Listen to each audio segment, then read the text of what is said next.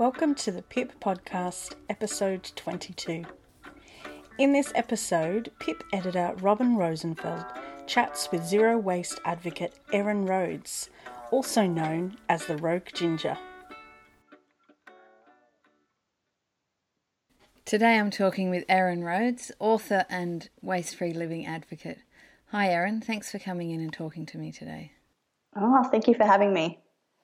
Now, when we talk about zero waste, what do you mean exactly by that? Because obviously none of us can really live completely without creating any waste, even if you don't create it in your own garbage bin. There's some waste. So what's your definition of zero waste? My definition of zero waste is making that commitment to divert as much as you can from landfill as possible by following a framework.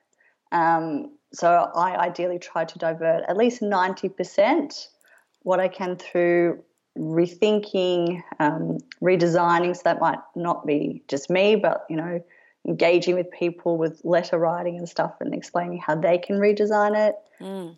Refusing, reducing, reusing, sharing, repairing, choosing things that will break down and in the compost or rot naturally, choosing kindness, being the change, and recycling as the last resort if all those other steps don't work. Yeah. So how do you go? Are you able to live without creating waste? No, of course not. No, I wish we could, but I've never once fixated on being able to create no waste. I've only ever wanted to contribute to the change, to be part of that movement and to show businesses and other people that this is a livable lifestyle. You don't have to necessarily give up modern conveniences and to also show people that we can't avoid our way out of this. We have to ask businesses to change, ask government to help support this because there are people out there who can't go waste-free due to certain barriers, and I just don't think that that's very fair. So I've never ever fixated on that word zero. To me, it's like that a goal shining on a mountain, and I'm just part of the people who are trying to get up to that mountain and trying to find the easiest path there for all of us. Yeah. So what was your journey to getting there? Like, how did you come to getting interested in reducing your waste? And what was your lifestyle before that? I was the worst person for the environment. I was awful, and I cringe to think back at some of my choices sometimes, but some of us were there, unfortunately. So I was a very poor recycler. I was into fast fashion, ate a lot of fast food and takeout and packaged meals. I really didn't care about what I threw away. Even though I grew up composting with my parents, I didn't even entertain that idea after I moved out. And my parents were quite, especially my dad, he would always go and pick up other people's rubbish that he saw around him. Yeah. He was the original kind of take three for the city. But I just didn't ever make that connection with my impact and the world. And it only happened to change that my sister gave me a call one day and I was stuck at home bed with pretty awful cold. And she made the recommendation for this documentary called The Clean Bin Project. And I'd never watched an eco documentary before. If you had said, let's watch An Inconvenient Truth, I'd say that's boring. Climate change isn't real. Yeah. That was me. Yeah. But my sister's got pretty good taste. And I watched the trailer and it was really funny. And I think that's what my sister was saying, like it's funny, it's not like doom and gloom kind of thing, we're all going to perish. It also presented some quite easy to access changes that I could make as an individual. So it made me feel like I could do something. And it was after that documentary finished and I was, exposed to everything. It was like someone kind of pulled the curtain back in The Wizard of Oz and just said, this is actually how the world works. This is what we are doing to it. And I was like, oh, so recycling's not that great kind of thing. And it was after that I signed up to Plastic Free July. And, that first Plastic Free July in 2013 just turned into Plastic Free August, September, Yeah. October. Yeah. And I just kept going. Yeah, and I think we're running a Plastic Free July challenge at the moment with Pip, and I think, the idea behind it is when you just set yourself a little period of time to just give it a go and do your best, it kind of makes it a bit more doable rather than going, okay, let's do it now forever, and it just creates that framework for you to start going from. So how did you go that first July? So if you've sort of come from just doing whatever, what were those first changes that you made and what was the process? Oh, the first changes I made were, pulling out the reusable water bottle that I had. My father had gifted all of us kids one when, I think I got one when I was 18 and my sister would have been 17, my brother 16. So we all had one. Yeah. But it didn't get used. I had a reusable bag as well that my best friend gave me when I was like 18. Yeah. I had all these tools to, reduce plastic, but I just didn't really ever connect the dots. Yeah. But I did forget often. I forgot to say no to plastic bags, to straws, take, getting my produce, because I didn't have produce bags at that stage. I just let it roll loose. But with the emails that you got from Plastic Free July, they would motivate you and they encouraged you to have something called a dilemma bag. A dilemma bag was where you would put any plastics you were unable to refuse or that you forgot, so that at the end you kind of knew where your issues were. Okay. And I liked having that accountability, I think. And obviously when I did Plastic Free July, there had been no war on waste. There'd been no Blue Planet. There'd been none of this like break free from plastic. There was nothing happening on Instagram at all. Kind of thing.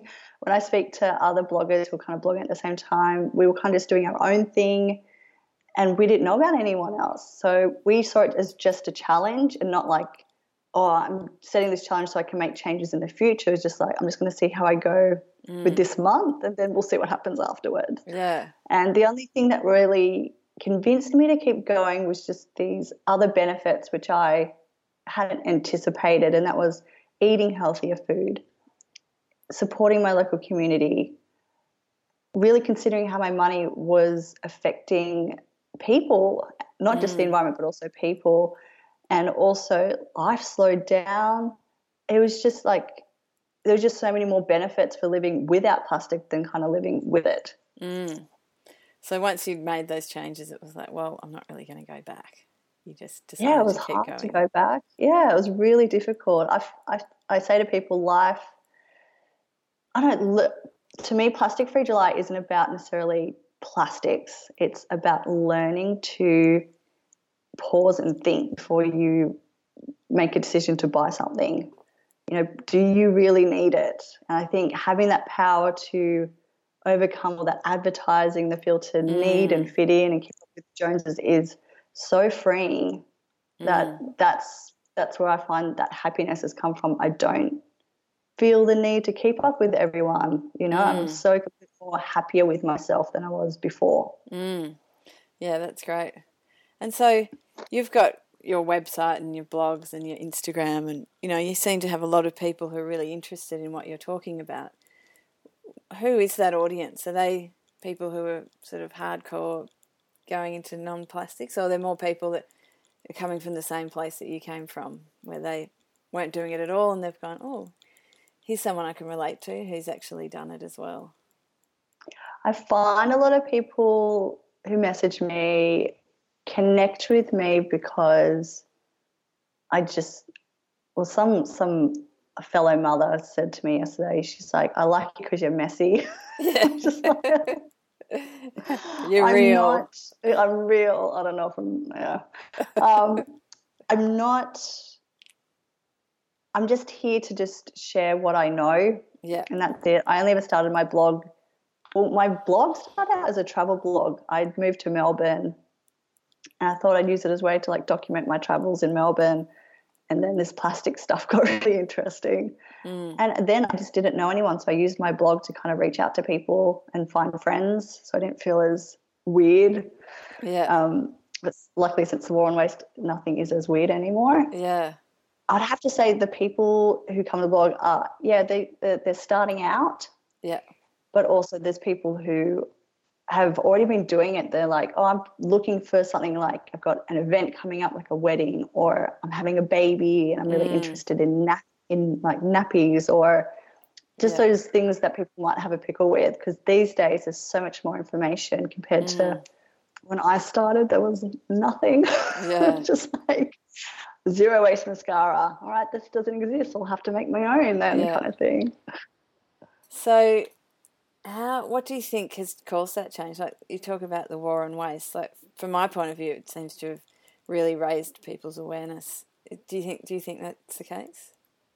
Yeah, definitely. War on Waste did so much for the zero waste movement and plastic free. I think just general awareness of our impact. Before the War on Waste kind of came out, I was in a couple of like local plastic free groups. And it was really after the War on Waste came out that I just saw an explosion of community groups up and action groups, which I just was just like, this is fantastic. And they're still like working on things in their community. So I would, definitely say the War on Waste. And before that, there was the War on Waste in the UK, because obviously the War on Waste here was modelled off the British version. And then the Blue Planet, I think it's just been that. And obviously media picking up on stories of people who keep all their rubbish in glass jars has definitely helped tip that over. Yeah. So the War on Waste, a lot of that was like Keep Cup sales went through the roof. And so those sort of basic things like having a Keep Cup and a drink bottle and trying to say no to plastic straws, they're becoming much more mainstream. But I think what a lot of us experience is it's more of those everyday things at home in your kitchen. Like, there's all this stuff that comes in plastic packaging. What do you suggest people do to sort of try, if they're wanting to try and reduce that, what can they do to start with that? Before I advise anyone to really start on like their kitchen, would be to do a bin audit, because everyone's bins are different. You do get a general idea of what will be in people's bins, and it's going to be largely organic waste and the packaging as well that comes along with our food. And a lot of the time that organic waste is sitting in plastic packaging, and that's why it's gone to the bin, because it's gone off and people don't take the time to separate it and compost it. But I'm going to take a stab here and think that most people listening to this podcast are keen composters and wouldn't do that anyway. But maybe not all. So. Maybe not, but that's the biggest the contribution to most of our plastics being in our landfill bins is because it's the food that's in them. People just haven't separated it, or they might not know that they can recycle a lot of that soft plastic through the Red Cycle groups that you can find at Coles and Woolworths and IGAs, or even your local council might accept it too, at the local council chambers or something like that too. So that's where I would start, is look at your food shopping, and you could do your own bin audit like they did on the War on Waste, or you could instead just put a piece of paper up by your bin or your recycling bin and just write down every time you throw something in there. And you might see quite quickly a theme, like, oh, we use a lot of pasta. Maybe I'll look for pasta in cardboard. Now, if you don't have bulk food stores close to you, you're going to be like, well, I'm just not going to bother participating. But I'm going to say just hold that thought a minute. Instead, if you really like pasta and you're not able to give that up, that's okay. That plastic packaging is not your fault. Instead, write to the companies and let them know, to say, hey, you guys used to package all your pasta in cardboard. Now it's got that funny little plastic window. Like, why do you do that? Which I know why they do that. Someone told me the other day. It's to, when food is shipped overseas, they have that plastic window, or it's in plastic, so then they can quickly see customs. No, but that's another no, just to see if it's off, to see if it's got bumps in it. Okay. So then they know if they need to fumigate it or something like that. So, if there is a really great company that's popped up called Community & Co, and they do lasagna sheets in cardboard packaging in places like IGA and Woolworths. So you could write to them and say, hey, can you expand your line to regular pasta in cardboard? Then you can take that cardboard, and if you've got kids, that can be a craft project, or you can compost it, or then obviously recycle it, because paper is really valuable to be recycled. So I think it's, we do need to speak up and ask for some of those changes, because if we don't, they're just going to think, oh, people are fine with the plastics, or we'll just keep doing it. Yeah, it's when you actually walk into a shop and say, I'm not going to buy that because that's how it's served. Then they start getting the message that, maybe if they change that, if enough people say that, they'll make that change, won't they? Yeah, and it only takes like 10 to 15 letters from different individuals for a company to really take notice. Someone told me recently, if 10 people write to a store like Target to request an item be taken from the shelves, Target will act on that. So that's not a lot out of 25 million Australians to get something removed. So that letter writing does help. It's not sexy, it's not fun maybe, but it's really important to do. And so have you had personal success with that? Nothing's been changed for me, but I have had wonderful responses from companies who have said, well, we will work on this, or we are looking at this, or we've tried certain alternatives, but it's not working for us. So I think we feel if we write a letter, we're just not going to get that response, or they just won't care. They'll, throw it away. But you just don't know how that will plant a seed and change. Like if a company receives 10 letters on a subject, they have to take that to the boardroom meeting generally. So and they'll see that as quite a big issue. So that's why I really advise doing it, because you just don't know. You could change anything. There's a girl in the UK, a 7-year-old girl, who wrote to Pizza Express, which is a huge pizza chain there, asking them to stop giving out plastic straws because it's killing the turtles. Yeah. And that one letter ceased that company from handing out plastic straws. So you just don't know. So maybe parents start getting your kids to start writing letters. Yeah. And it often is it's the small community, small organisations of just a few people or one person even that start up some sort of program or something like that, write some letters, and that you can actually make change. And if you just think, oh, it's impossible, then, well, nothing's going to happen. But at least if you've tried, you've tried.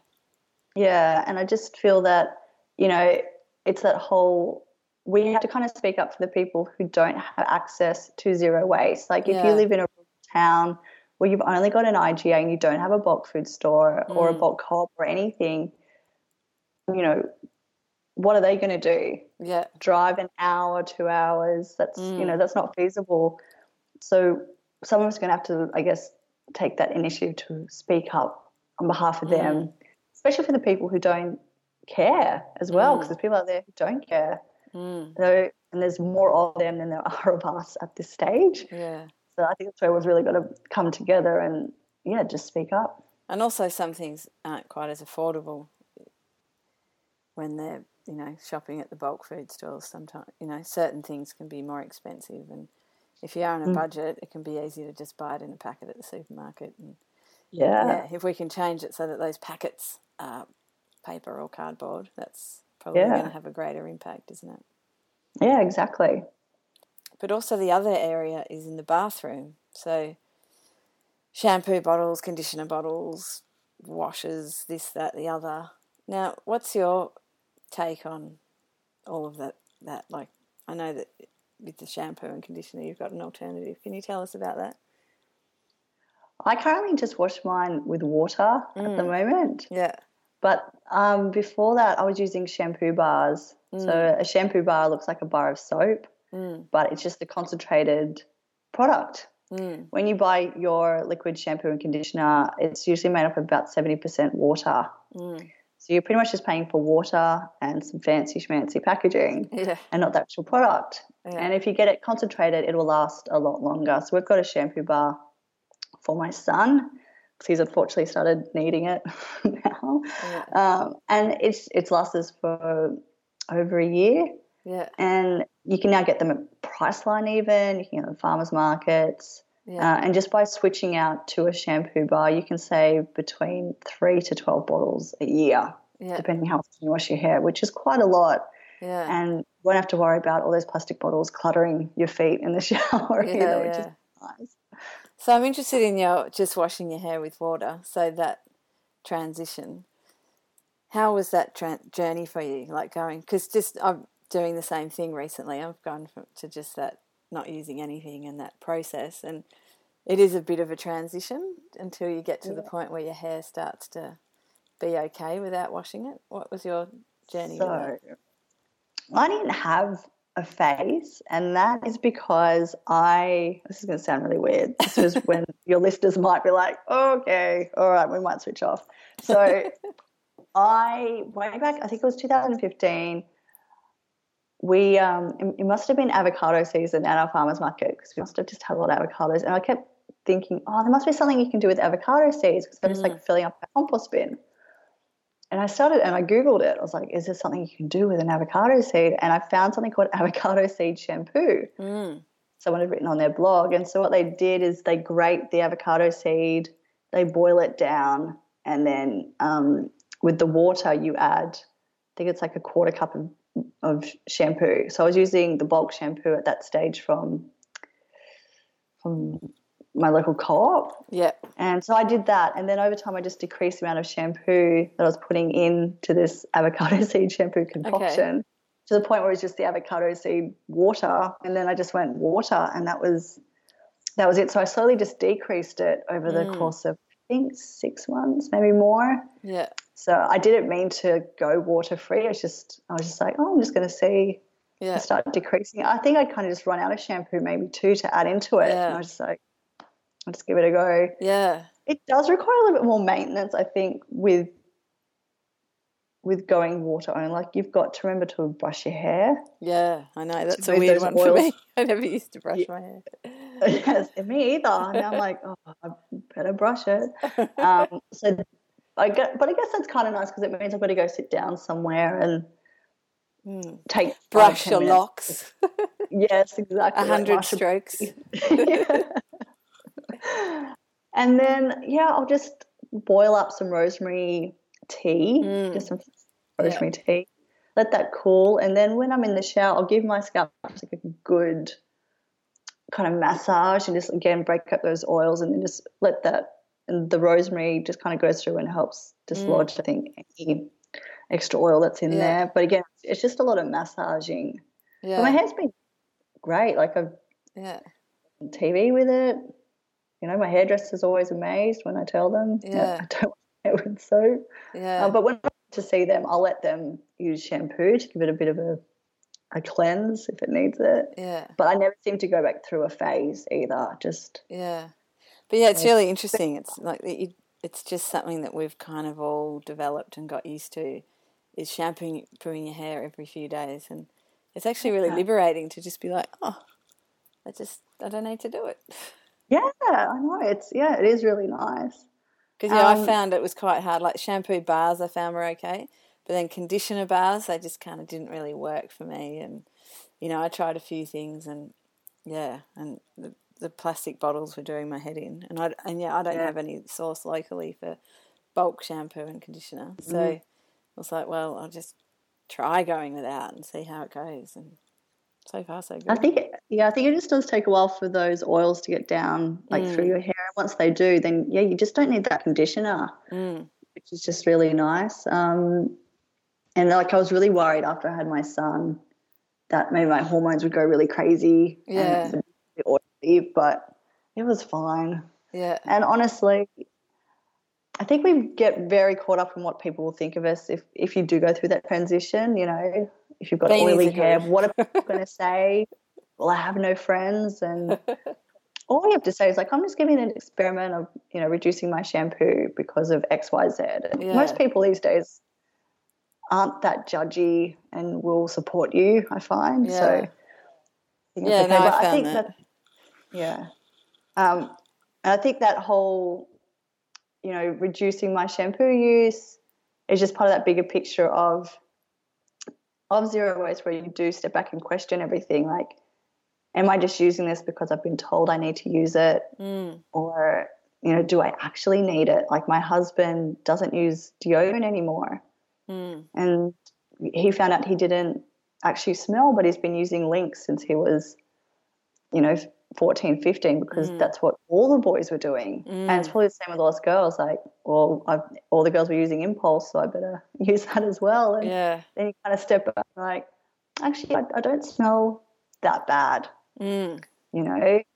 It's just amazing how much we're kind of just told we need with like dry shampoos and there's all these very simple replacements for these things we spend a lot of money and a lot of our time chasing too. Yeah, and I think in that younger age group there's that peer pressure. Well, not even peer pressure, it's just wanting to have the same thing that your friends have got and wanting to fit in, and but you soon realise that you don't actually need to do that.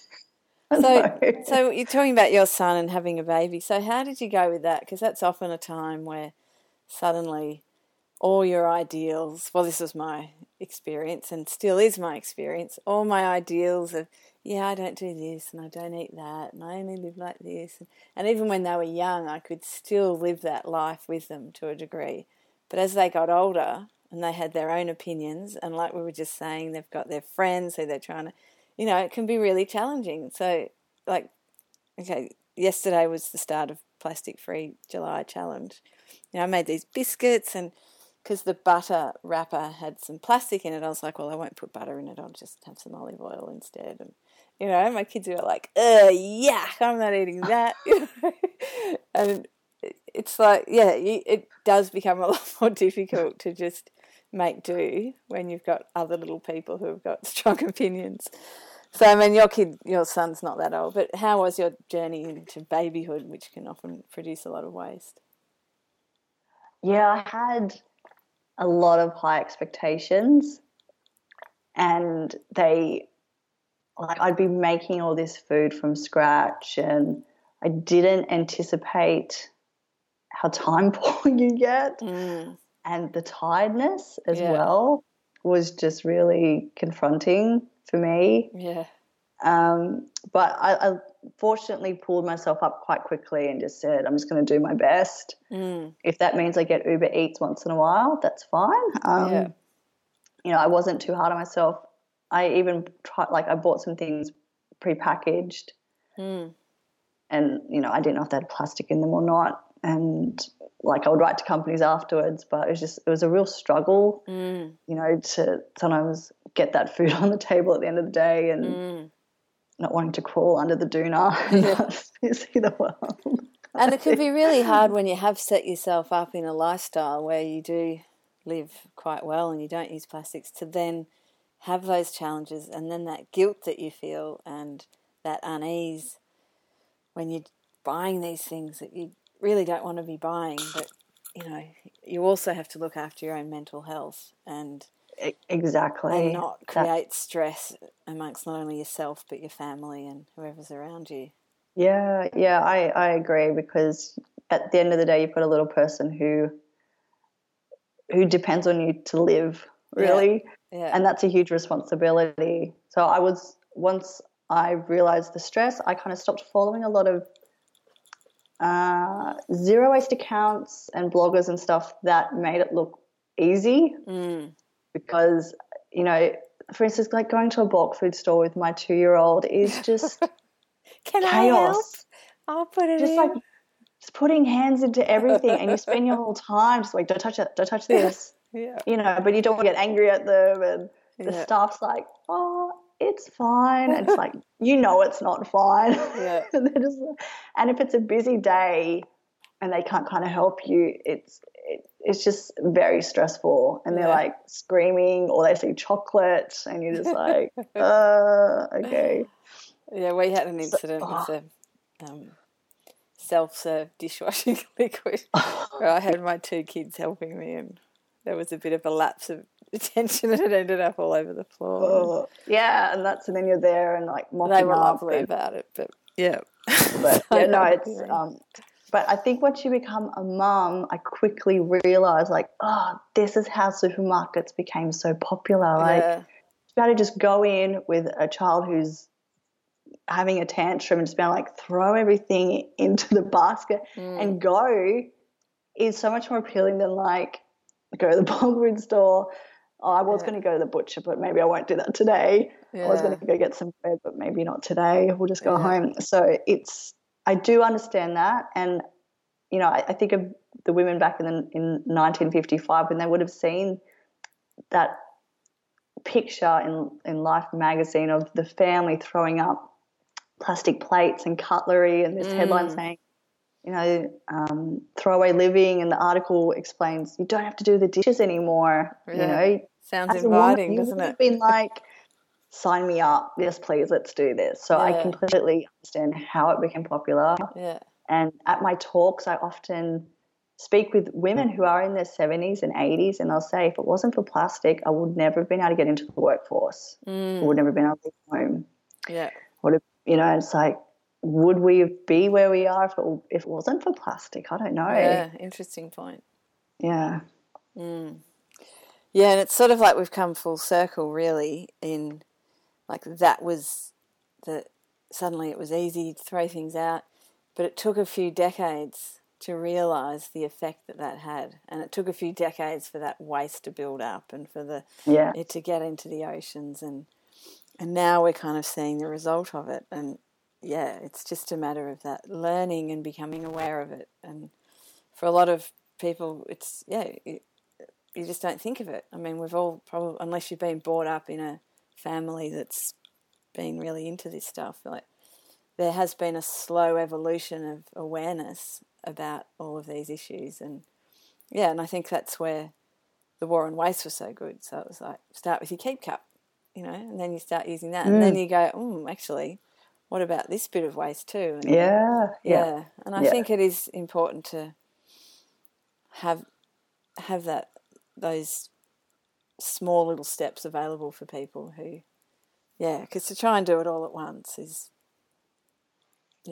it's difficult. It's a commitment. It's daunting, and unless if you've got, like, if you're in a family and you're the sole person who kind of does everything, which is I am in my family. Like, my husband completely supports me and he lives this way, but at the end of the day, I do most of it. Yeah. And I know that lots of other women do that. Yeah.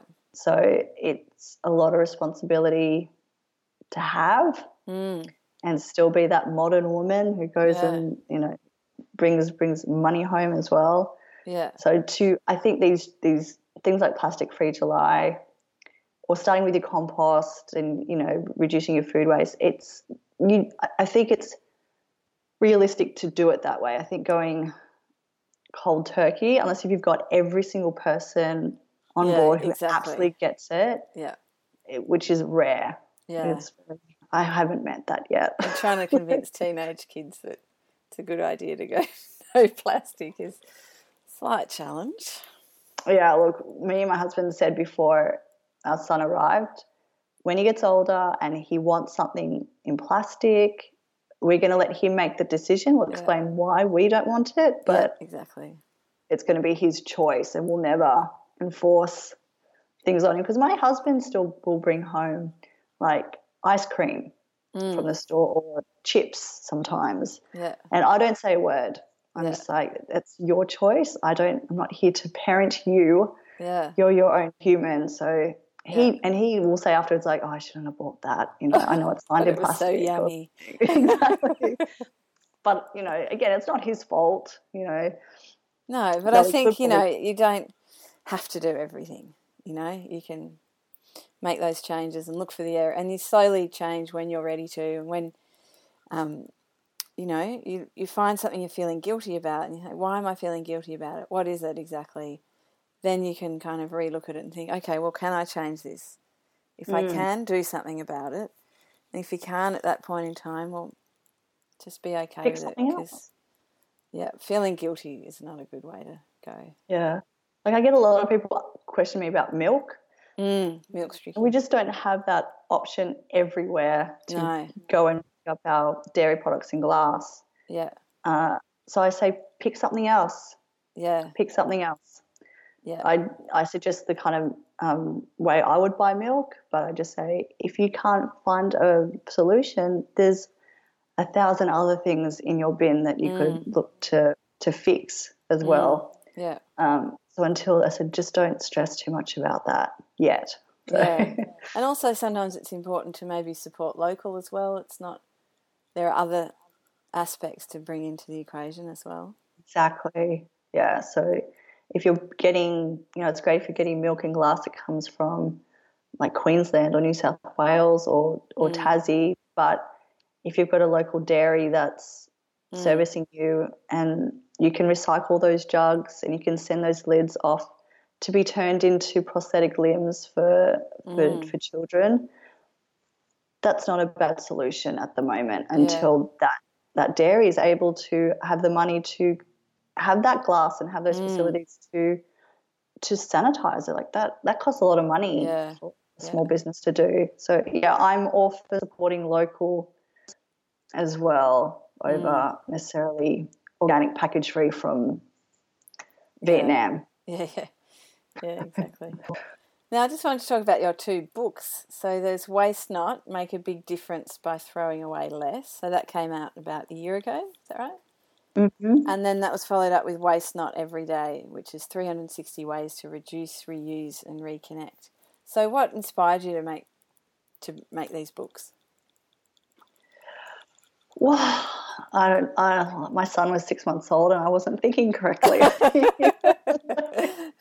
I'll never forget saying yes, and then a month later, like, what have I done? This is the dumbest thing I ever thought to do. So before the War on Waste came, I'd been offered by a couple publishing companies to write a book, but there was no appetite yet. Like, beyond the internet, no one was talking about this stuff. Yeah. And then after the War on Waste aired, my inbox became like, hey, have you thought about writing a book? Yeah. And I went away and I did actually have a good think for a week, like, shouldn't I do this? And I thought, do you know what? We can go into any bookstore at the moment and you can get a gazillion books on how to make pasta or a green smoothie. Yeah. But reduce our waste, there's really only 1 or 2. And why can't we have a shelf full of these, which we're on our way to getting that, which is fantastic. So if I can just help provide resources to people, if there's someone just happens to be on their way to buy a green smoothie book or a pasta making book and they stop past, a couple books on reducing waste and they've never heard of it, or they've just seen the War on Waste and they're like, oh, keep cups, I can start with that. It's just helping show people and give them the confidence that you can reduce your waste. There are so many ways that you can do this. And just give people the tools as well to, I guess, stop and think, really. That's my main goal, is to encourage people to stop. So I would can you sort of tell us what's in the books, like the first one? Like what are people going to find when they read that? So the first one is very big. It's a very comprehensive book on reducing waste.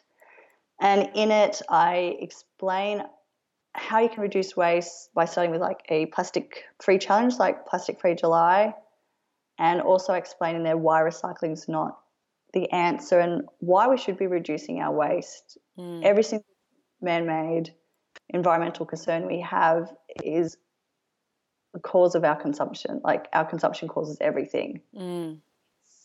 It's stuff that we have control over. When it comes to the climate change issue, there's so many solutions that a lot of us feel we can't do anything about.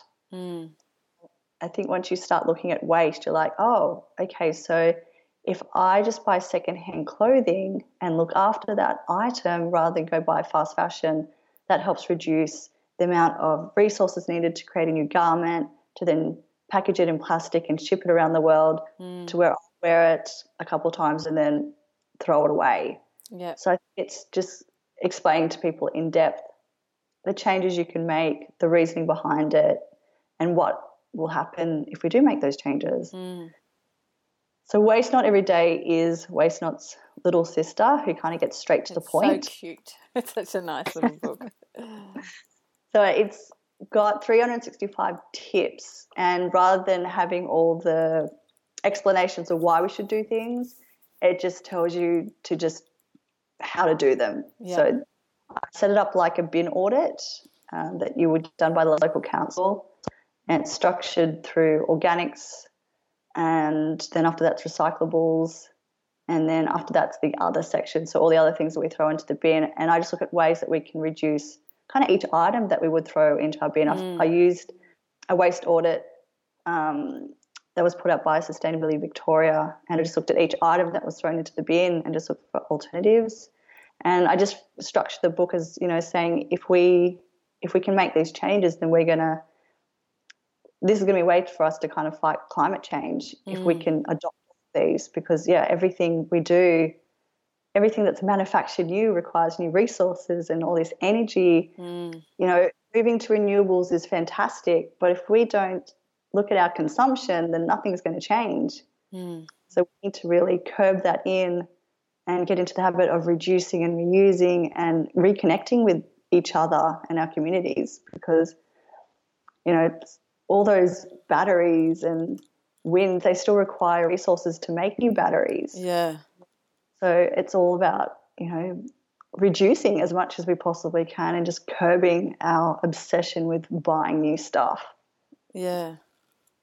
So one thing you said, I think it was in Waste Not Every Day, was that by reducing your single-use plastic, you actually found that there was this whole, it wasn't just about reducing the plastic, but there was this whole other benefit that came from it. And part of that was about reconnecting to our place within the world. What do you mean by that? I think for so long, us humans have kind of felt like we are above and away from everything in this world. Like we are just not part of the system. And part of me, reducing my plastic was realizing that if I buy something here that's been manufactured in another country, my choice here affects a community, affects a mother, affects her child. And it's just that realization that everything that we do has a knock-on effect, either good or bad. So I want my choice to be a good choice and one that I know will impact someone for the better, not for the worse. And that's also about my son's future too. I don't want him to be left cleaning up after us, which is the reality. My son and his friends are going to be stuck cleaning, plastic out of the oceans. They're going to be, they might not even want to swim in the oceans by the time 2050 rolls around. My family doesn't eat fish anymore because of all the plastics in the ocean. We're just too nervous about all the chemicals that connect to the plastic, or the DDT and the dioxins, and they become a magnet, and the fish eat them, and then it works its way out through the food chain. So it's just, we really do need to reconnect with our place and just realize we are not above nature at all. Like we so heavily rely on nature to thrive, and we can see right now that nature's not very happy with us. And we are seeing some horrible ramifications from that. That's only going to worsen if we don't stop.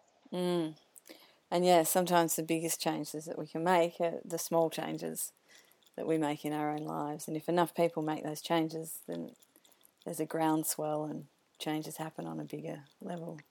So I think, your books and your website and everything are so great in that sense that they're encouraging other people to make those little changes that together can make a bigger change.